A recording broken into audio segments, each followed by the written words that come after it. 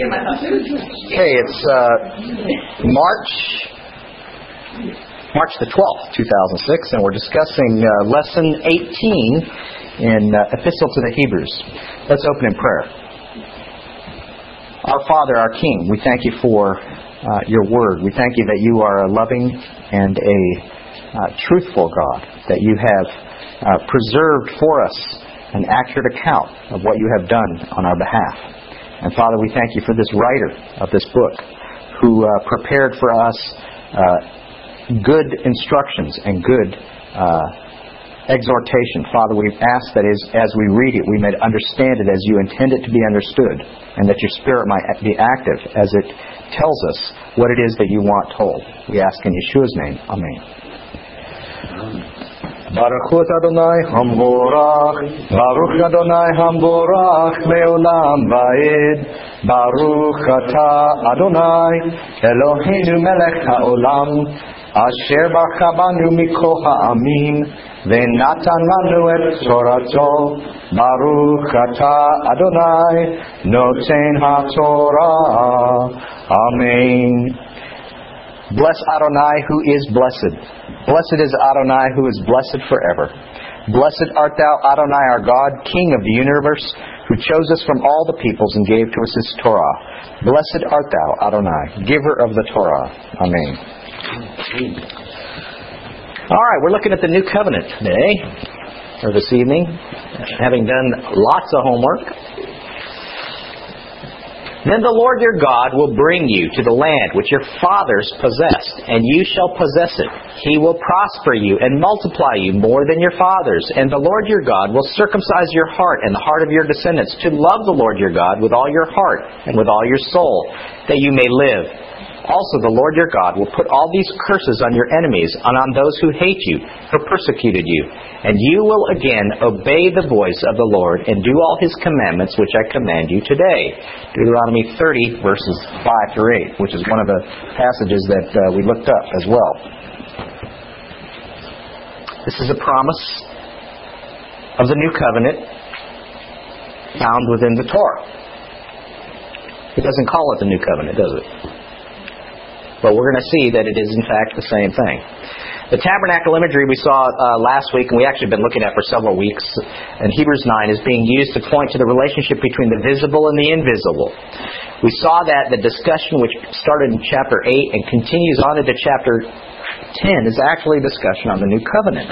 And it's used the imagery of the tabernacle to make in essence, a drash, or a midrash upon the New Covenant and its relationship to the first, or what is also called the Old Covenant. And Yeshua being the mediator of this New Covenant is one of the points that the writer's trying to make. He's also trying to teach us what it is that first and second means, and what old and new means, which is why that's why we spent all that time looking at the tabernacle. We did it out of order, because we needed to understand, what does he mean by first and second? Or first and new, right? Are they equal? And as we saw, and as we will see, they are. Both the visible and the invisible comprise reality. We are not Greeks. We do not believe that reality is spiritual only. We are not Epicureans who believe that the physical is reality only. We are Bible believers who believe that the reality is comprised with both the seen and the unseen. The unseen, without a doubt, has a higher value, as it were, at times. But one would not say that simply because something's unseen, it's better. Certainly, our enemy is unseen. He is not better. Regardless, the seen and the unseen are not exclusive of each other. The invisible is enclosed within the visible. When you look at me, you see my body. It is part of me. It is not all of me. My will, my emotions, my intellect, the things that I desire are not visible. And yet they are real.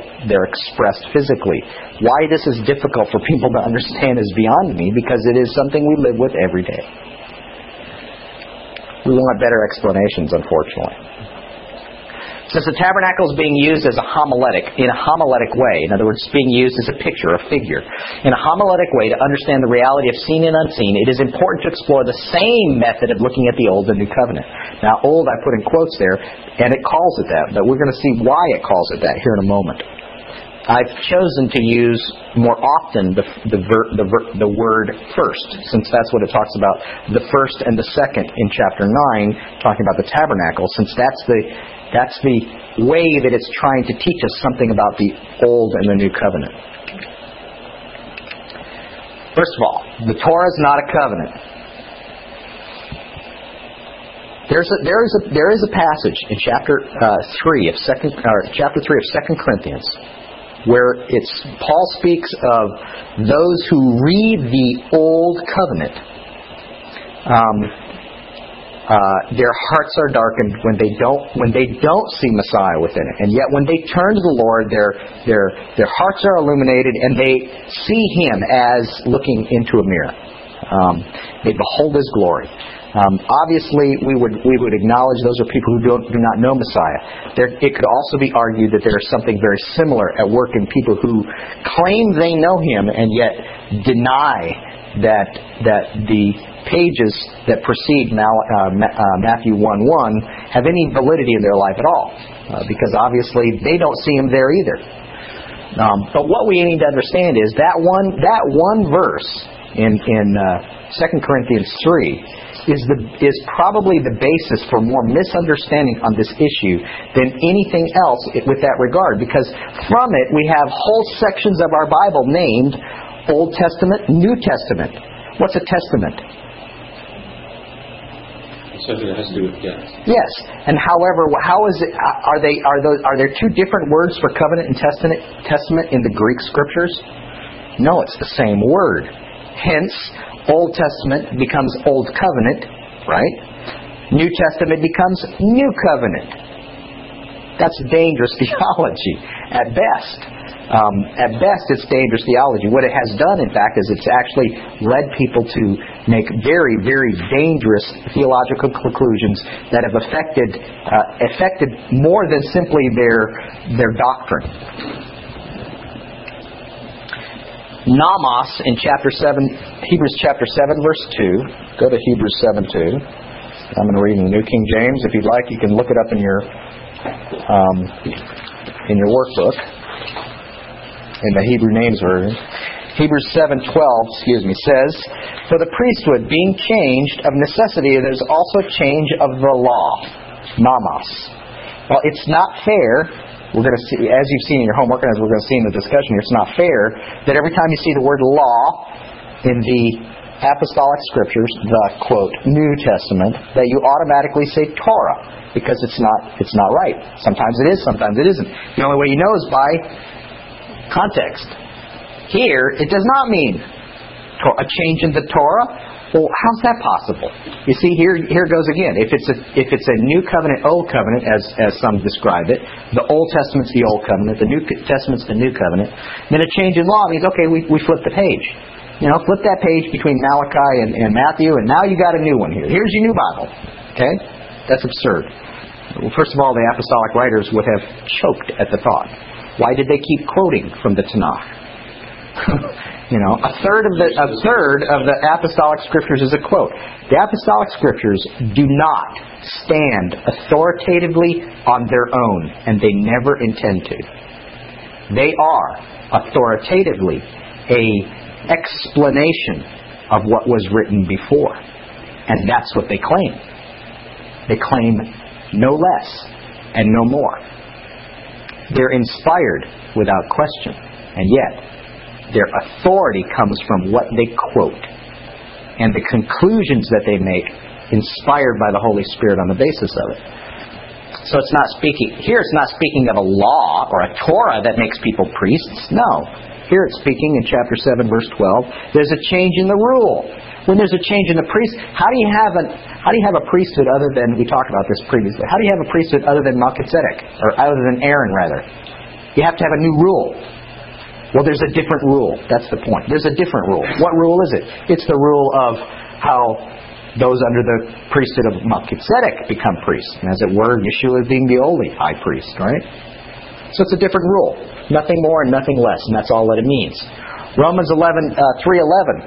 I gave you a whole bunch of passages to look up. You're supposed to kind of try and decide by the context.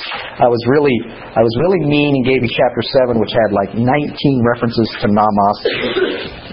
But in Romans 3:11, which is this Torah or is this simply a rule or a legal or a law statement? Is it a man-made rule or what? Look at Romans 3:11 says. That's not the right one.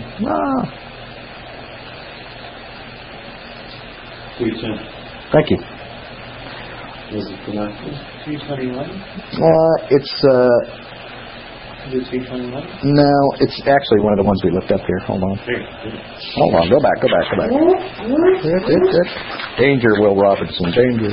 It's Romans 3:31. I left out the 3 there. Okay, Romans 3:31 says, do we then make the law? Do we make void the law through faith? Certainly not. On the contrary, we establish the law. What law is it speaking of? There's no law that it could be speaking of other than the Torah in this regard. Well, I find it very ironic how negative Paul speaks against the law, seemingly at various places, that he would make this point. Do we make void the law through faith? Excuse me, get this and understand this. Paul, the apostle, is writing here and saying, the Torah and faith are complementary. They are not in conflict.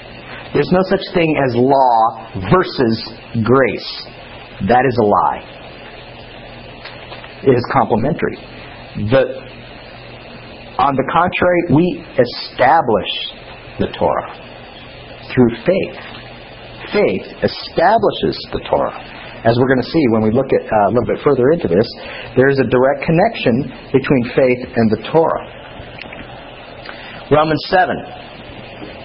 Now, we're not going to go through all these, don't we? Look at Romans 7:1 though.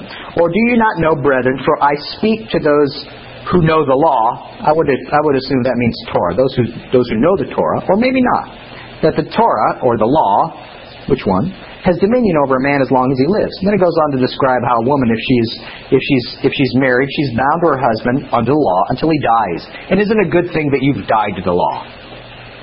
Well, okay, that's confusing after what he just told me, that we established the Torah through faith. But go to the end. This long discussion of the law in chapter 7 of Romans. Go to verse 18, verse 17. But now it is no longer I who do it, but sin that dwells in me. For I know that in me, that is in my flesh, nothing good dwells. For to will is present with me. But how to perform what is good I do not find. For the good that I will do, I do not do. And the evil I will not do, that I practice. Now if I do what I will not do, it is no longer I who do it, but sin that dwells in me. I find then a law. I find then a law, that evil is present with me, the one who wills to do good. In other words, he's speaking of a principle, right? It's a principle. I find this principle. For I delight in the law of God, according to the inward man. So inside, he delights in the Torah, right? I delight in the Torah. But I see another law in my members, warring against the law of my mind and bringing me into captivity of the law of sin, of which of my members. Now, if you remember back early in chapter 7, he's talking about being bound to a law and that you're freed by death, right? You're freed by death from this law. Which law is he speaking of? Because here he's speaking of, I'm being bound. I'm held captive by a law of sin, which is in my members. Oh, wretched man that I am. Who would deliver me from the body of death? I thank God through Jesus Christ our Lord. So then, with the mind I myself serve the law of God, but with the flesh the law of sin. I have been made dead to the law, he says. I have been made dead to the law in verse 4. Therefore, my brethren, you also have become dead to the law through the body of Messiah, that you may be married to another, to him who was raised from the dead, that we should bear fruit to God. What have I died to? The law of sin and death. Through Messiah, I've died to the law of sin and death. So I could be married to what? The law of God. That's exactly his point. All the way through this whole chapter.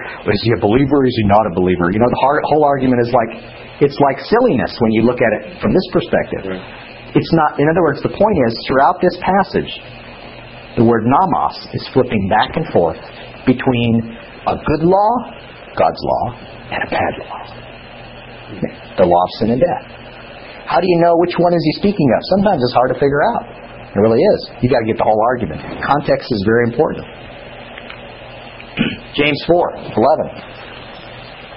I love this one explained to me by a brother one time. Was telling me that, wow, I'm under a new law.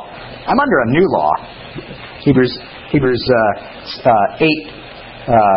or Hebrews 7:13 tells me I'm under a new law now. Just like the Levites. There's a change in the priesthood, there's a change in law. I'm under a new law now. Now I'm under the law of liberty. Okay, let's look at the law of liberty. James does it several places, but here in chapter 4 he describes it in 4:11. Do not speak evil of another, brethren. He who speaks evil of a brother and judges a brother speaks evil of the law and judges the law. But if you judge the law, you're not a doer of the law, but a judge. Which is the good one? A judge of the law or a doer of the law? Which law is it? And yes, it is the perfect law of liberty. But the perfect law of liberty is the law that sets me free. And it is the law of God. And it's the Torah. So what is he speaking of? If you're not... which is good? A judge of the Torah or a doer of the Torah? Which of the two is good? A doer of the Torah. So a judge of the Torah is bad. Everybody agree? A judge of the Torah is bad. How does one judge the Torah? He speaks evil of one another. To speak evil of one another. How is that a judge of the Torah? Well, if you speak evil of someone when we're specifically told not to, then aren't you putting yourself above the law? Exactly. And what you're saying is, no, that one doesn't apply to me. Or I know better than the guy who wrote it. Yes. And so, or quite honestly, no, that part's no longer in effect. That was then. Yes, that was then, this is now. In other words, to be a judge of the Torah is someone who starts doing this, the cut and paste. Doesn't apply, let me cut that out. Doesn't apply, Jew only, Gentiles, maybe, right? That's a judge of the law. You're being a judge, as opposed to a doer. What's a doer do? I don't know any better. Just better do it. Okay, it's kind of a brain dead appearance to it. It's like, You don't understand why, like the King. But that's what people would do. They go, well, you're just like a robot. You just do whatever it says, right? Yeah. It's not hard. It really isn't. It's really much easier if you don't have to decide. You make one decision and that's it. You don't have to make many little decisions, and you don't have to change every day. Well, that was yesterday. I don't know if that really applies to me today. Of course they don't. Matthew 5:17 through 19. What are Yeshua's own words? What he uses is he connects. We know he's speaking of Torah because he says the Torah, the law, and the prophets. I did not come to abolish or to destroy the law and the prophets, but to fulfill. Right? What is it to abolish? To destroy, to make it lie down, to not let it be evident, to not be able to see its glory. Do not think. If you think this, shame on you, is what he's saying. Do not think I came to destroy the law of the prophets. By saying law of prophets, we know he's talking of Torah right there. I did not come to destroy, but to fulfill. For surely I say to you, till heaven and earth pass away, one jot or one tittle will by no means pass from the Torah until all is fulfilled. Fulfilled, by the way, does not mean the same thing as abolished or annulled. It can't. He just said it didn't. Hello, English tells us. We don't even have to know the Greek words behind this, but English tells us what this means. Why it's ignored, I don't know. I had another dear brother, different one, tell me that, well, the reasons why this applied then was, it was a couple years before the cross, quote unquote. Therefore, whoever therefore breaks one of the least of these commandments, which ones? The least of them, whichever ones they are. Pick some. You know? And some of them are pretty puny. The least, and that's what he goes on to say, the least of these commandments and teaches men so shall be called least in the kingdom of heaven. But whoever does and teaches them, he shall be called great in the kingdom of heaven. The focus, just as James is, do them. Right? Do them and teach them, which is what he says in Matthew chapter 28. Teach them. One of our favorite questions for folks that drill on that one is, if we agree with you, he didn't come to abolish, he came to fulfill it, and they agree with us. See, I don't have to do it now because Jesus fulfilled it. So our question then is, well, how would your life be different if you did abolish it? And they go apoplectic. There's no difference in their life. If Jesus truly had abolished the law instead of fulfilling it, their life would be exactly the same as it is right now. That's true. Because they have no part with the law. Yeah, another one you can do is you can go to Matthew chapter 3. I think it's verse 11. 3. No, it's not. It is.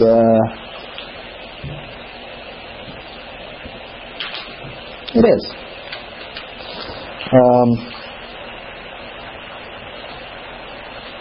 It's verse 15. 3:15. Yeshua answered and said to him, speaking to John the Baptist, Permit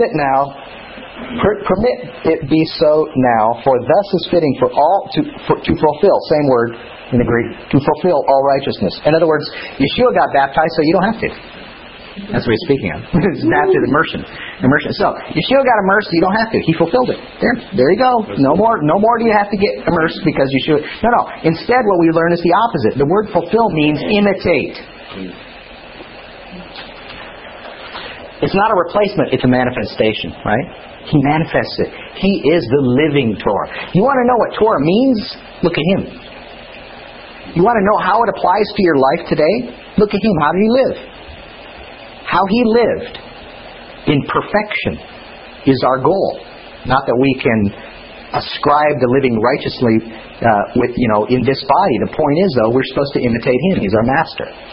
2 Peter 3:15. This is a really important one in understanding this idea of Old Covenant, New Covenant, believe it or not.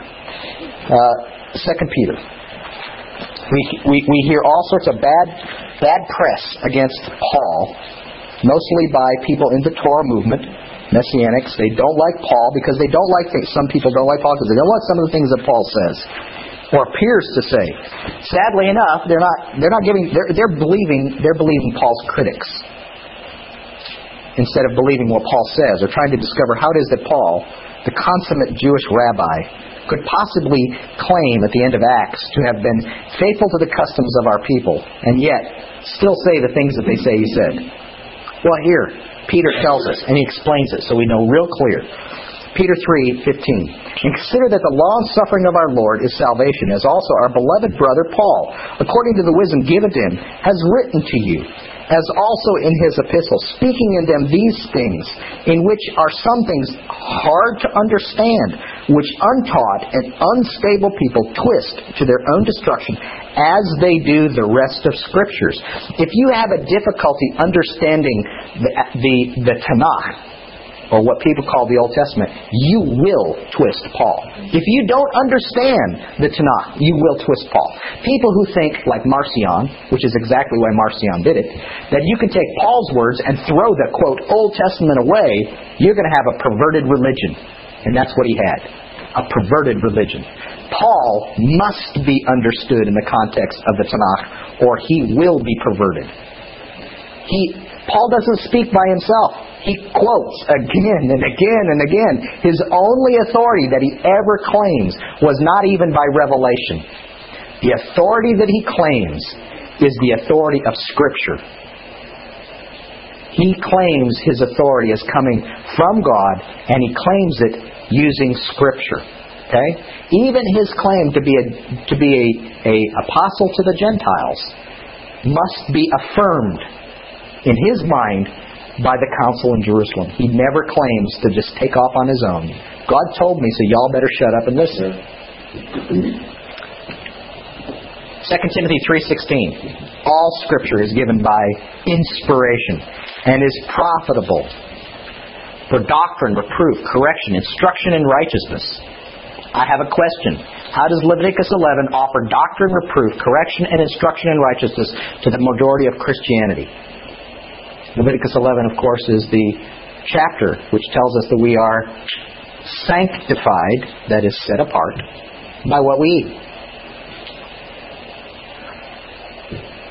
How does that offer any doctrine, reproof, correction, instruction, and righteousness? Just as you said, Joseph.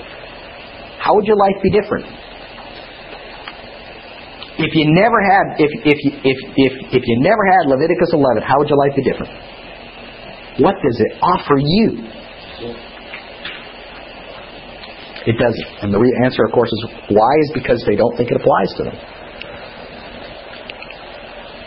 Hebrews 8:13.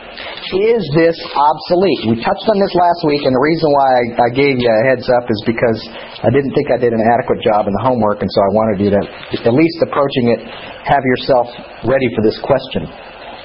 Hebrews 8:13 says, in that he says, a new covenant. This is after he quotes from Jeremiah 31. In that he says, a new covenant, he has made the first obsolete. The first being what? Some would call the old as well, right? The first obsolete. Now what is becoming obsolete and growing old is ready to vanish away. Now to be fair, some people have treated chapter 8 of Hebrews a little bit differently than I have in looking at this. They have tried to make the discussion between the first priesthood and the second priesthood. I know that in some things that I've read, that's one of the focuses. That it doesn't say covenant. The word covenant is often added into the text. It just says first and new. So possibly talking about priesthood. I do not believe that, because it does use the word covenant both in chapter 8. That's the topic, and continues the topic on into chapter 10. The topic is covenant. And I believe that trying to make it priesthood is simply solving a problem, creating a new one. Because the priesthood of Yeshua is not a replacement for the priesthood of Aaron. Nor will the priesthood of Aaron end. That's right. It's eternal. A promise is a promise. Hey, the very Torah says that he'll be a priest also for eternally. His order would be a priest eternally. So we are only creating another problem by making it priesthood, I believe. So let's focus upon chapter 8, verse 13, because I think in this we can see the point that he's trying to make in chapter 9. It's actually right there in chapter 8, verse 13. If these words, a new covenant, he has made the first obsolete. Now what is becoming obsolete and growing old? If those are in the present tense, that means they haven't yet become obsolete. And they haven't yet grown old, right? When this was being written. When was this written? Likely 30 years. 40 years after the resurrection. So if the resurrection was a breakpoint, remember my friend that said, no, that was before the cross. Well, you got a problem here in Hebrews 8. Because apparently the first covenant was still operable then. Okay, it was about to keel over and die, but it was still operable. You know, there ought to be a breakpoint where this one is valid and this one is now valid, right? There ought to be a clean break. In other words, the old covenant worked until right now, okay, now it's a new covenant. Anybody before that moment, sorry, you're out of luck. Anybody after that moment, you have a new covenant. The new covenant replaces the old covenant. That's the argument. I'm not saying that's what it is, right? This is dispensational theology I'm giving you, right? It's like at a knife's edge, in a moment, somehow, somewhere, at a moment, we went from old to new.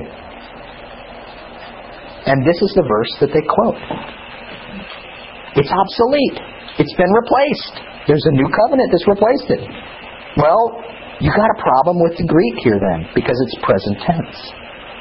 Well, we actually have more problems than that. But the present tense makes us sit up and go, wait a minute. But you know what the other one goes? This is actually a little bit more nefarious. It's when the temple was destroyed. Yeah, we finally got them. That's it. Take their temple away. That's replacement theology does that one. Now we have problems with the end of Ezekiel. Oh no, the temple comes back, and so does the law. Oh, we're going to all have to be bound to the law again. I'm being facetious there. But yeah, you can't exactly tie it to the creation and destruction of the temple. Can't tell by audio. Is it old? No. Is it growing? It's pronounce this for me, Greek speakers. Peleao.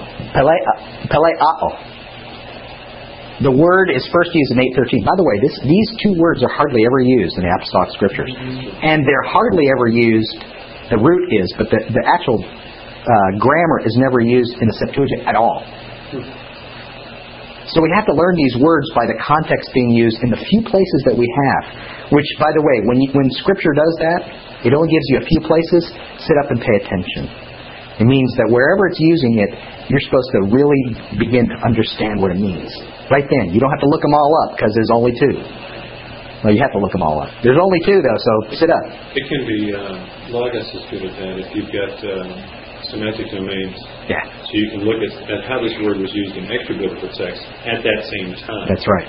And, you can really get a better handle on it pretty sure, I think.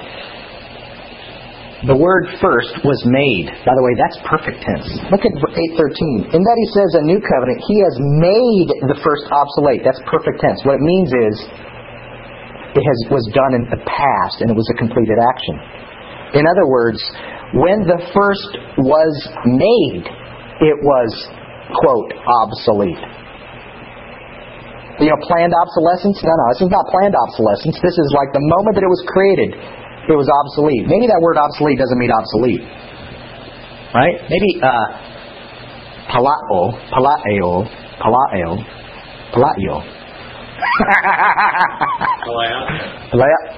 Yeah, it's like it's got a shema in it. That's it. I'm not putting a shema in it. Okay. Look at Hebrews 1:10, because it's going to give us the hint. Yes, it is. Hebrews 1:10. And you, Lord, in the beginning laid the foundation of the earth, and the heavens are the work of your hands. They will perish, but you remain. They will grow old like a garment.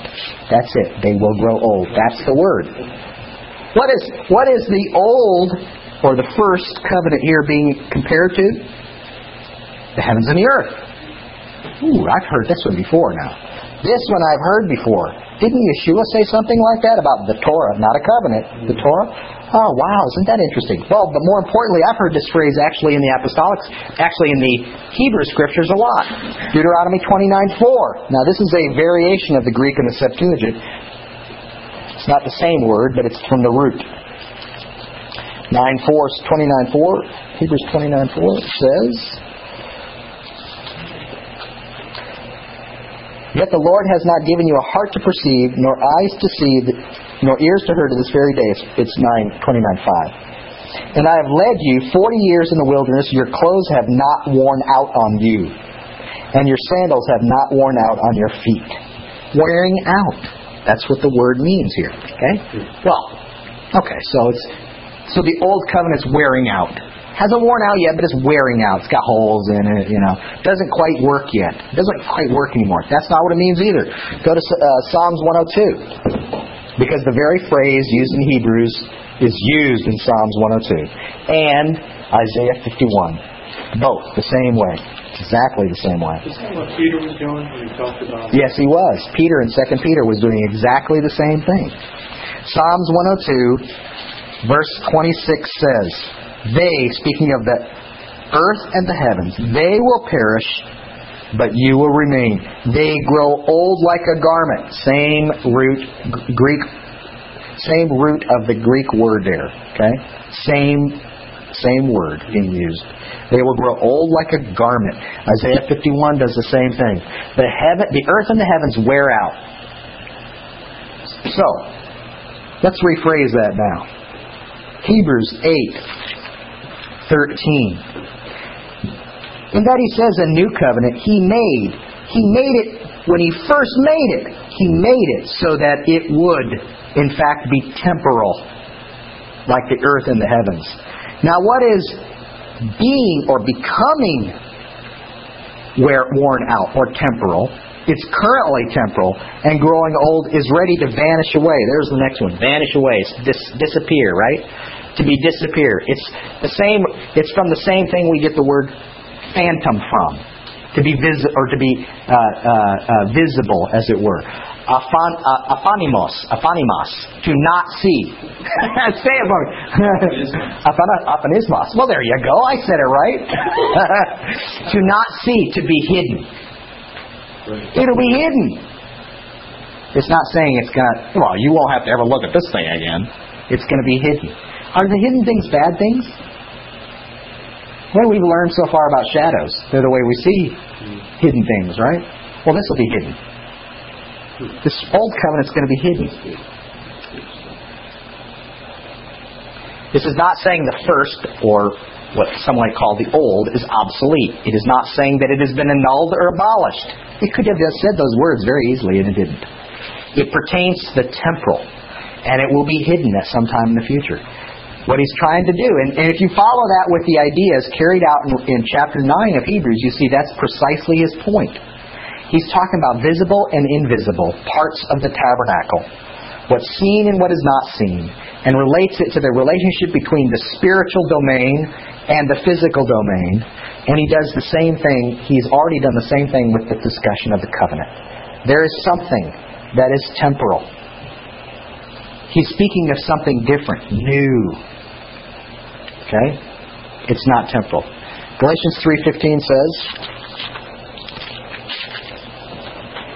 "Brethren, I speak in a matter of men. Though it is only a man's covenant, yet, if it is confirmed, no one annuls or adds to it.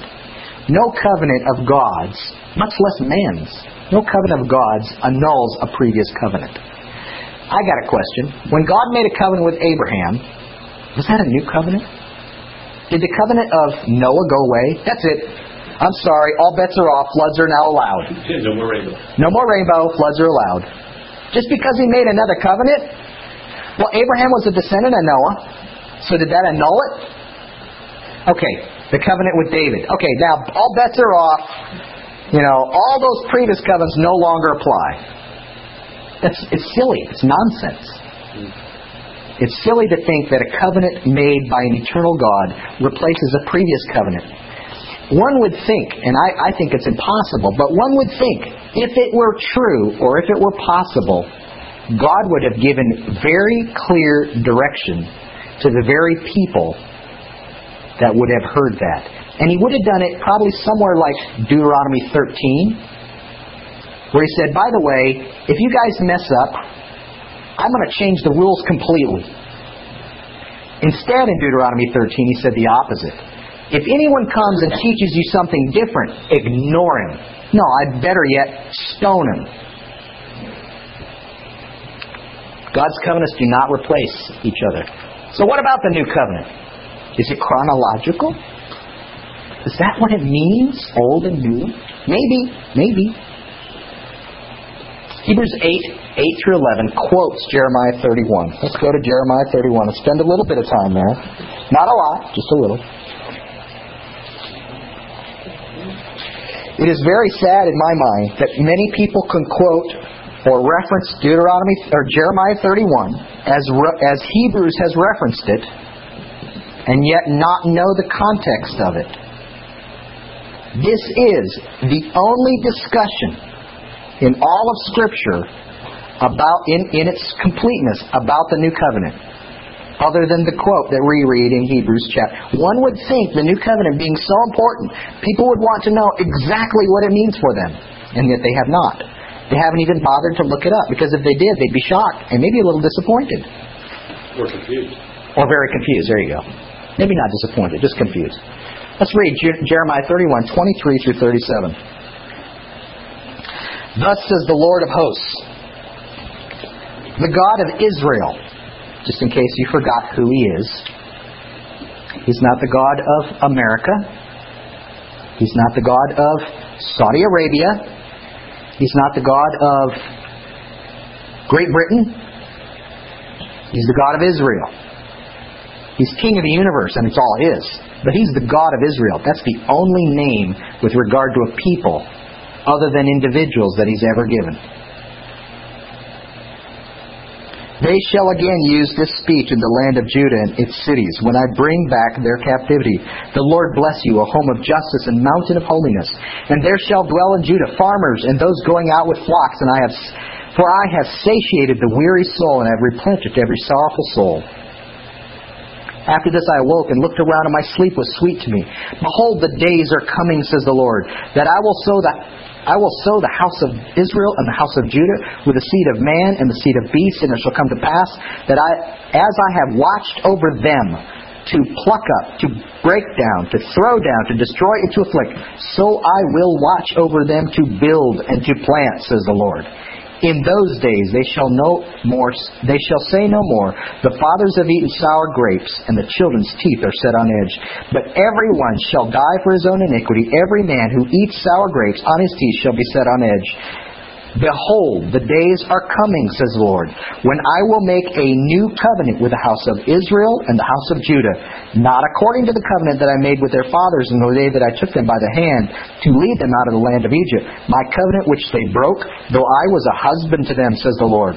But this is the covenant that I will make with the house of Israel after those days, says the Lord. I will put my Torah in their minds and write it on their hearts, and I will be their God, and they shall be my people. No more shall every man teach his neighbor and every man his brother, saying, Know the Lord, for they shall know me, from the least of them to the greatest of them, says the Lord. For I will forgive their iniquity.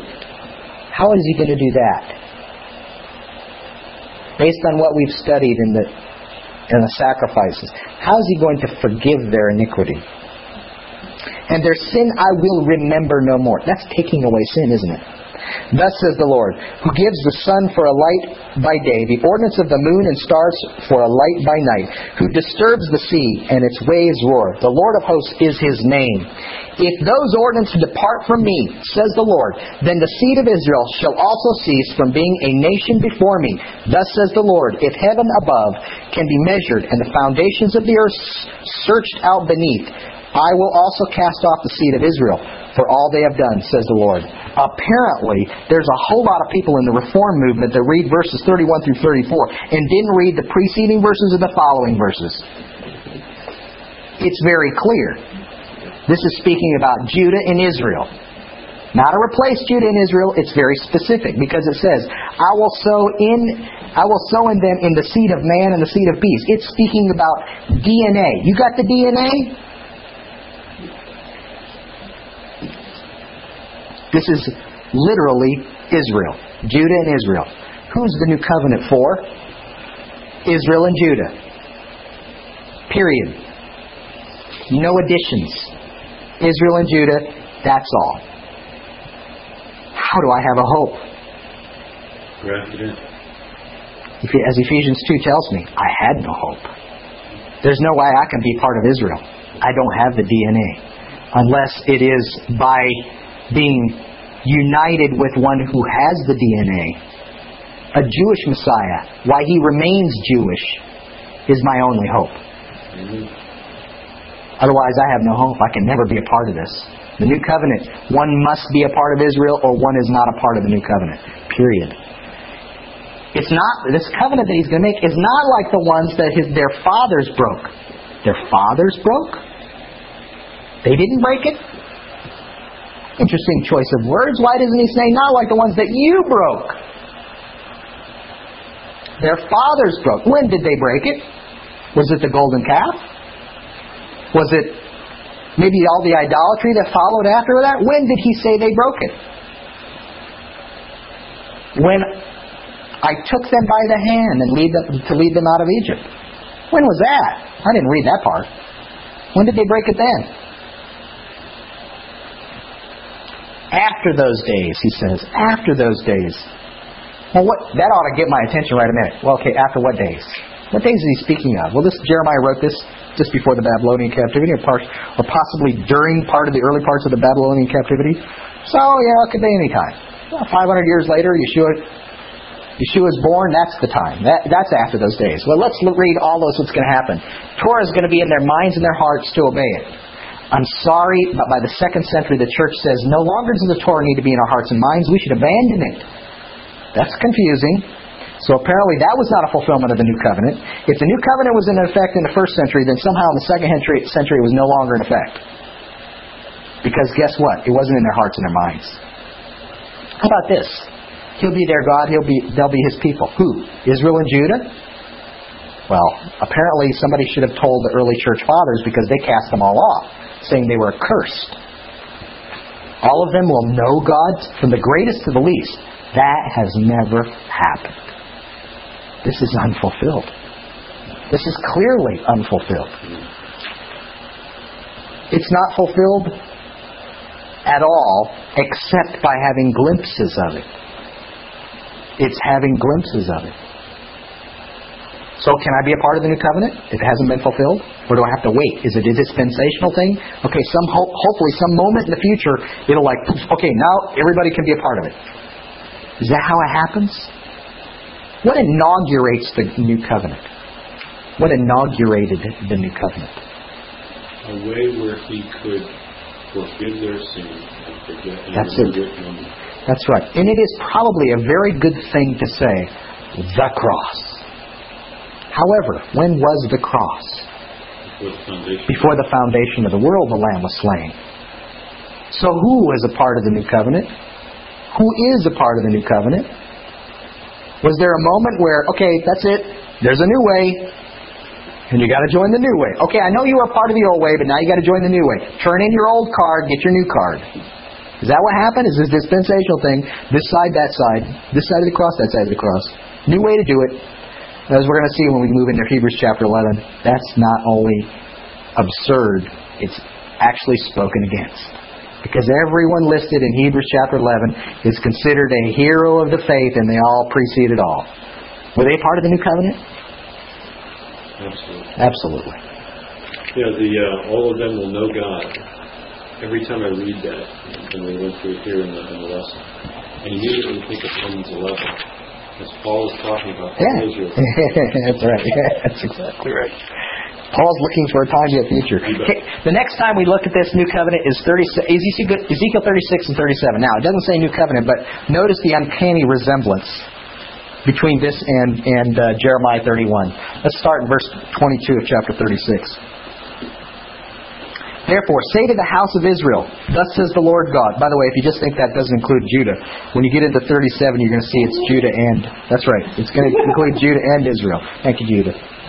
Therefore, say to the house of Israel, thus says the Lord God, I do not do this for your sake, O house of Israel, but for my holy name's sake, which you have profaned among the nations wherever you went. I have a great irony that people who believe that the covenant, the old covenant, was taken away from, and the relationship was taken away from Israel and given to the, quote, church, because they broke God's laws, that now you can break God's laws. The irony is just profound. In other words, they blew it. Boy, those wicked people blew it. But now we don't have to do that stuff anymore. Isn't that a relief? It's pretty perverse when you think about it. And I will sanctify my great name, which has been profaned among the nations, which you have profaned in their midst. Did they profane His name? Absolutely.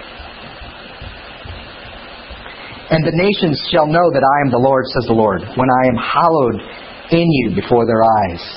Reminds me of Zechariah 8, where it talks about the 10 men of the nations will grab the hem of one Jew and say, take us with you, you know the Lord. That's when this will happen. For I will take you from among the nations, gather you out of all the countries, and bring you to your own land. There we have that again. A focus on being in the land as a part of the new covenant. Then I will sprinkle clean water on you, and you shall be clean. I will cleanse you with all your filthiness and from all your idols. I will give you a new heart and put a new spirit within you. I will take the heart of stone out of you and give you a heart of flesh. Now, how does that correlate back to Jeremiah 31? He puts His law on their hearts. So how does that relate here? It's like stone and flesh. We see the same idea. The Torah being written on tablets of stone, not bad, but now we have a new writing material, the heart. I will put my spirit with you and cause you to walk in my statutes, and you will keep my judgments and do them. Okay, so we've been breaking them for a long time, but you'll start doing them again. They didn't apply, now they will apply. No, they always apply. Then you shall dwell in the land that I gave to your fathers. You shall be my people, and I will be your God. I will deliver you from all your uncleanness. I will call for the grain and multiply it, and bring no famine upon you. I will multiply the fruit of your trees and increase your fields, so that you never again bear the reproach of famine among the nations. Then you will remember your evil ways and your deeds that were not good, and will loathe yourselves in your own sight for your own iniquities and your abominations. Go to chapter 37. Yeah, go to chapter 37, verse 12. Therefore prophesy and say to them, again Israel, thus says the Lord God, behold, O my people, I will open your graves and cause you to come up from your graves and bring you to the land of Israel. Again, a relationship to the land. Then you shall know that I am the Lord when I have opened your graves, O my people, and brought you up from your graves. I will put my Spirit in you, and you shall live. And I will place you in your own land. Then you shall know that I, the Lord, have spoken it and performed it, says the Lord. Again, the word of the Lord came to me, saying, As for you, son of man, take a stick for yourself and write on it for Judah and for the children of Israel, for his companions. Then take another stick and write on it for Joseph, the stick of Ephraim, and for all the house of Israel, his companions. Then join them to one another for yourself into one stick, and they will become one in your hand. This is Israel and Judah, the houses of Israel and Judah. Then when the children of your people speak to you, saying, Will you not show us what you mean by these? Say to them, Thus says the Lord God, Surely I will take the stick of Joseph, which is in the hand of Ephraim, and the tribes of Israel with his companions, and will join them with it, with the stick of Judah, and will make them one stick, and they will be one in my hand. And the sticks in which you write shall be in your hand before their eyes. Keep reading. Then you shall say to them, Thus says the Lord God, Surely I will take the children of Israel from among the nations wherever they have gone, and will gather them from every side, and bring them into their own land, and I will make them one nation in the land. Did that ever happen before? After Babylon, that did not happen. It was mere tens of thousands that returned from Babylon. Even in the first century, Jews in Babylon, there were a lot of them. They never went back. Some did. That's who was living there, but a lot never did. And I will make them one nation in the land on the mountains of Israel, and one king shall be a king over them. Did that ever happen? That never happened. And they shall no longer be two nations, nor shall they ever again be divided into two kingdoms again. They shall not defile themselves any more with their idols, nor with their detestable things, nor with any of their transgressions. But I will deliver them of all from all their dwelling places of which they have sinned, and I will cleanse them, and they shall be my people, and I will be their God. David, my servant, shall be king over them, and they shall have one shepherd, and they shall walk in my judgments and observe my statutes and do them. That has never happened. Then they shall dwell in the land that I have given to Jacob, my servant, where your fathers dwell, and they shall dwell there, they, their children, their children's children, forever. And my servant David shall be their prince forever. Moreover, I will make a covenant of peace with them. That is the new covenant. And it shall be an everlasting covenant with them. I will establish them and multiply them, and I will set my sanctuary in their midst forever. My tabernacle also shall be with them. Indeed, I will be their God, and they shall be my people. The nations also will know that I, the Lord, sanctify Israel when my sanctuary is in their midst forever. The best evangelical plan that ever was God's. And it actually, at the end of the age, everybody knows that He's God because of what He does with Israel. So, all Israel is included in this new covenant. That's like we saw in Jeremiah 31. Taken out of the nations and brought to the land. That's the same as Jeremiah 31. A new heart and new people. His Torah is going to be written on our hearts. That's like Jeremiah 31. My people, your God. That's Jeremiah 31 as well. They'll be repentant. Same thing. Cleansed of sin. Same thing. Now here's a new one. David will be king over them forever. Of course, we all know this is code word for house of David, or rather a king from the house of David, Mashiach. This is Messiah. You will obey my statutes and judgments. That's what we saw in Jeremiah 31 as well. A sign. This is new. What's the sign going to be? His sanctuary, His tabernacle amongst them forever. Ooh. Isn't that ironic? When we go to chapter 9 of Hebrews, that he's talking about a tabernacle. What is that a sign of? In both of these passages, which goes away? Sin or the commandments? Sin goes away. Yeah, something gets abolished. The law of sin and death gets abolished. That's what gets abolished. How can God's righteous standards be abolished? Hey, listen, there's no sin if God's righteous standards are abolished. That'd be an easy way. Hey, why doesn't God just do that? That'd be easier, wouldn't it? Nobody has to die. Just say, that's it. It doesn't apply anymore. Because if that happens, the last bullet point can't. He cannot be in our midst. Exactly. Bingo. You said it. So if God's standards were that way then, or He'd strike them dead, then why would it be different now? He's still holy. He's still holy. And His holiness is still defined the same way. Not like us. We are not.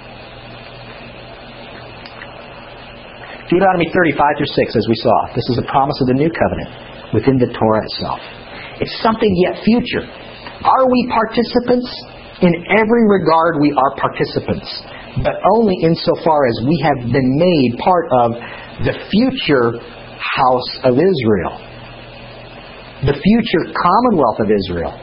We have been united with them. Is that something we experience in real life today? If it were so, but it's not. That would be cool. We are not a replacement for them. We've been grafted into them. So, first and new, it's the same God, same people. Old and new, if you'd like, up there. Right? First and new. We're comparing and contrasting. The first and the new, it's the same God, and it's the same people. Old covenant, new covenant. Same God, same people. Okay? Participants in the covenant are the same. Everybody agree? First and new. Same standards of righteousness. What's different? We'll talk about it in a second, but they're same standards of right. Okay, whatever's right before is still right. Whatever's wrong before is still wrong. Okay? You don't do away with sin, you deal with sin. Right? We don't do away with the commandment, that would do away with sin. We deal with it. How do we deal with it?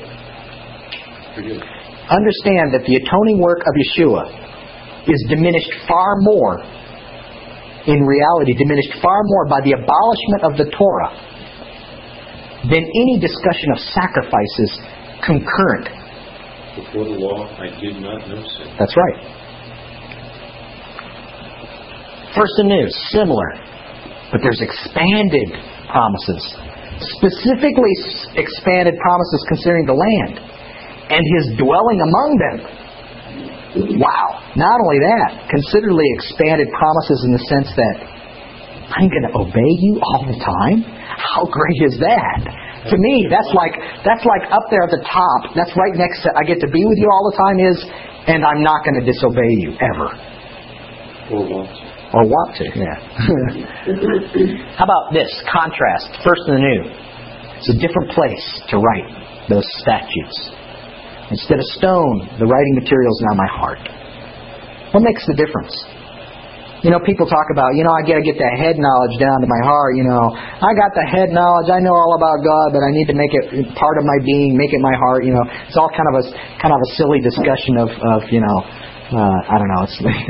It's kind of weird thinking that your heart has any organ capacity to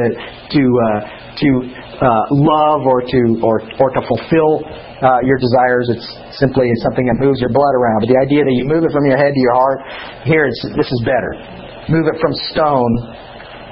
Not that stone's bad, but it's external. Move it to where? To the Holy of Holies, where it's internal. Where it's unseen, but lived out. The first versus the new has a different effect, doesn't it? And this is what the writer of Hebrews has been trying to make the point. It has a different effect. Listen, all that stuff made it so you could be with God temporarily. It did cleanse you. Okay, so you got a great religious experience. That's great. The problem is, what effect did it have long term? Did it cleanse your conscience? No. And you knew it didn't. It reminded you of Yom Kippur reminded you of sin, your own failing. Right? It reminded you were not holy, and only He was when you had to bathe in the mikvah before approaching Him. Right? You were reminded He's holy, I'm not. What's the effect? You are perfectly holy, perfectly obedient. In no regard will you ever be considered unclean. Does that mean that those laws pertaining to uncleanness go away? No, but because you are always clean, will they not now become invisible? Immaterial? Are they in effect? Yes. But just like the laws of a woman after childbirth do not apply to me now, they are in effect for me. They're in effect. And yet I never have to experience them. Right? Because I'm not a woman. In the same regard, if I'm never unclean, will I need to have a mikvah? If I'm never able to touch a dead body, because there are no dead bodies, will I ever need to worry about being unclean in that regard? No. Has the law been done away with? In no way. It's still in effect. But what is it visible? We have all these mikvot around and nobody's using them. Well, here's a funny comparison. I'm thinking about tabernacle imagery. When it says that when the first part of the tabernacle, which is symbolic of the first covenant, is in effect, the second one is not seen. That's right. So in a similar effect, as of now, the first is in effect. You don't see all the spiritual fulfillment of That's right. the covenant. Exactly. Obviously, I don't obey Him all the time. He doesn't dwell physically with us. I don't know what it's like. But is that still in effect? Yes, it is. But it's just not being experienced per se by me in a very real and tangible way. So in the same sense, when things shift at the end of time, then the first will still be in effect, but it won't be tangible. It's the same. Perceptible. It will be perceptible then, in the same way that the new is not entirely perceptible now. Good job. Good job. First versus new. A perfect king will reign over us. Boy, that's the best news of all. A perfect king. He will always judge rightly. First versus new. His sanctuary in our midst forever. There won't be a pining for. It will be there always. Visible. Understanding the writer of Hebrews not denigrating the covenants of Sinai or anywhere else in Scripture is important. Once we understand that, we begin to truthfully answer the burning question the writer is answering for those in the first century believer. This is their question. This is their question. It's a good question. What's so great about the new covenant since we have a covenant with God already? That's the question. It may be not the question we ask. It may be something we should ask, because the answer is a very good answer, and the writer of Hebrews wants us to understand it's infinitely better. Why? Because it's not just for here and now, it's forever. It's a covenant that continues forever. Actually, the old covenant, in that regard, I suppose you could say continues forever. The difference is that this one ensures your participation forever. The answer, the new covenant is better. The first is visible now, but one day the new covenant, like the hidden Holy of Holies, will be manifested. And this is like what Joshua said. It's like turning a sock inside out. What is now hidden will be visible, and what is now visible will be hidden. Inside out. Should probably be the other way around. I don't know. And it'd be a clean sock, not a dirty sock. The new is inside the first, isn't it? Right there in Deuteronomy, right there in the Tanakh, in Jeremiah and Ezekiel, are more details about the new covenant than the New Testament ever mentions. Without being grafted into Israel by Yeshua's work, you cannot be a part of the new covenant. Comments, questions? How ironic that those that want to do away with the old, quote unquote, the old covenant, it's in there. They can't find out anything about it without going in there. That's right. What's really interesting to me about the whole understanding, and I think, and this comes from a discussion I had with somebody recently regarding the authenticity of the apostolic scriptures and how it can come under attack for very rightful reasons. Textual criticism, right? Very rightful reasons. It can come under attack.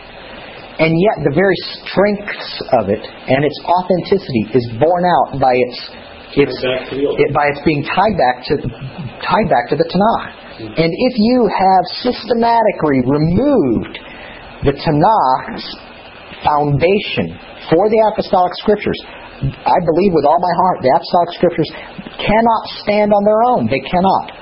They are worthless without the Tanakh. They're worthless. And the reason why they are is for the very reason why the writers continue to quote from it. Why Yeshua himself said he didn't come to do away with the Torah and the prophets. And the reason why is because they are those things which speak of him. Without it, just like Paul, if you don't handle the Tanakh correctly, you will not handle Paul correctly. And just like Yeshua spoke of the Pharisees, if you do not believe Moses, you will not believe me. This is a very sad thing if we consider Christianity at large, how we could possibly believe that we could disregard Moses and not believe him, and still believe Yeshua. It's an impossibility. If you do not believe Moses, you will not believe me. And at the same time, getting back to the authenticity of the Scripture, with the apostolic Scripture, sometimes it's those confusing passages that throw us for loops. But digging into Hebrews this week and thinking and shifting the paradigm that you're thinking in, and beginning to think of the old as not being done away with the crucifixion, but the old simply becoming not seen in the new heaven and new earth, that unlocks unbelievable capacity within the passages of Hebrews to be understood and to make sense without having to create and come up with theologies to answer questions that you have left over. Replacement theology is a profound wickedness. Dispensational theology is an attempt to somehow answer the difficult questions. It's not best. It's superior to replacement theology. But it's still a desire to somehow answer the question, and the question is actually a very bad question, but at least they've been trying to be fair about it, and the question is, how come we don't do those Jewish things? And they've tried to come up with an answer, honestly. The problem is, the question was wrong, and they should have just thrown it out from the beginning. If they had, they might have actually discovered, and it's a rather late theology, and in reality it's a desire to try and undo the damage that replacement theology did. But they didn't go far enough. And by creating dispensations, they didn't go far enough. And the distance they had to go was this, that we don't have to make excuses for difficulties. Difficulties should be dealt with and should be asked. But one thing's for sure, the apostolic scriptures are constantly referencing the Tanakh for a reason. And if we get our sole source of information about our faith from the apostolic scriptures, not to denigrate them in any way, they're precious to us. But if that's our sole source of information about our faith, then we will have a twisted view, as Peter says happens. And you will end up with a people of faith that have a faith that is shallow and confusing and without thought. They just don't understand. That's right. Which reminds me of Paul's instructions to Timothy: without love. Mm-hmm. And because the basis of love, we understand, is a love for the Lord our God and a love for each other. That's right. Which is, and you pointed him right back to the scriptures he was raised with. That's right. Which is the Tanakh. Good. Any final comments before we close? Our Father, we thank you for your word. We thank you that you gave to us the old covenant, the first. It was with an awesome power that you delivered it. And Father, we know that each of us have broken it in our own way.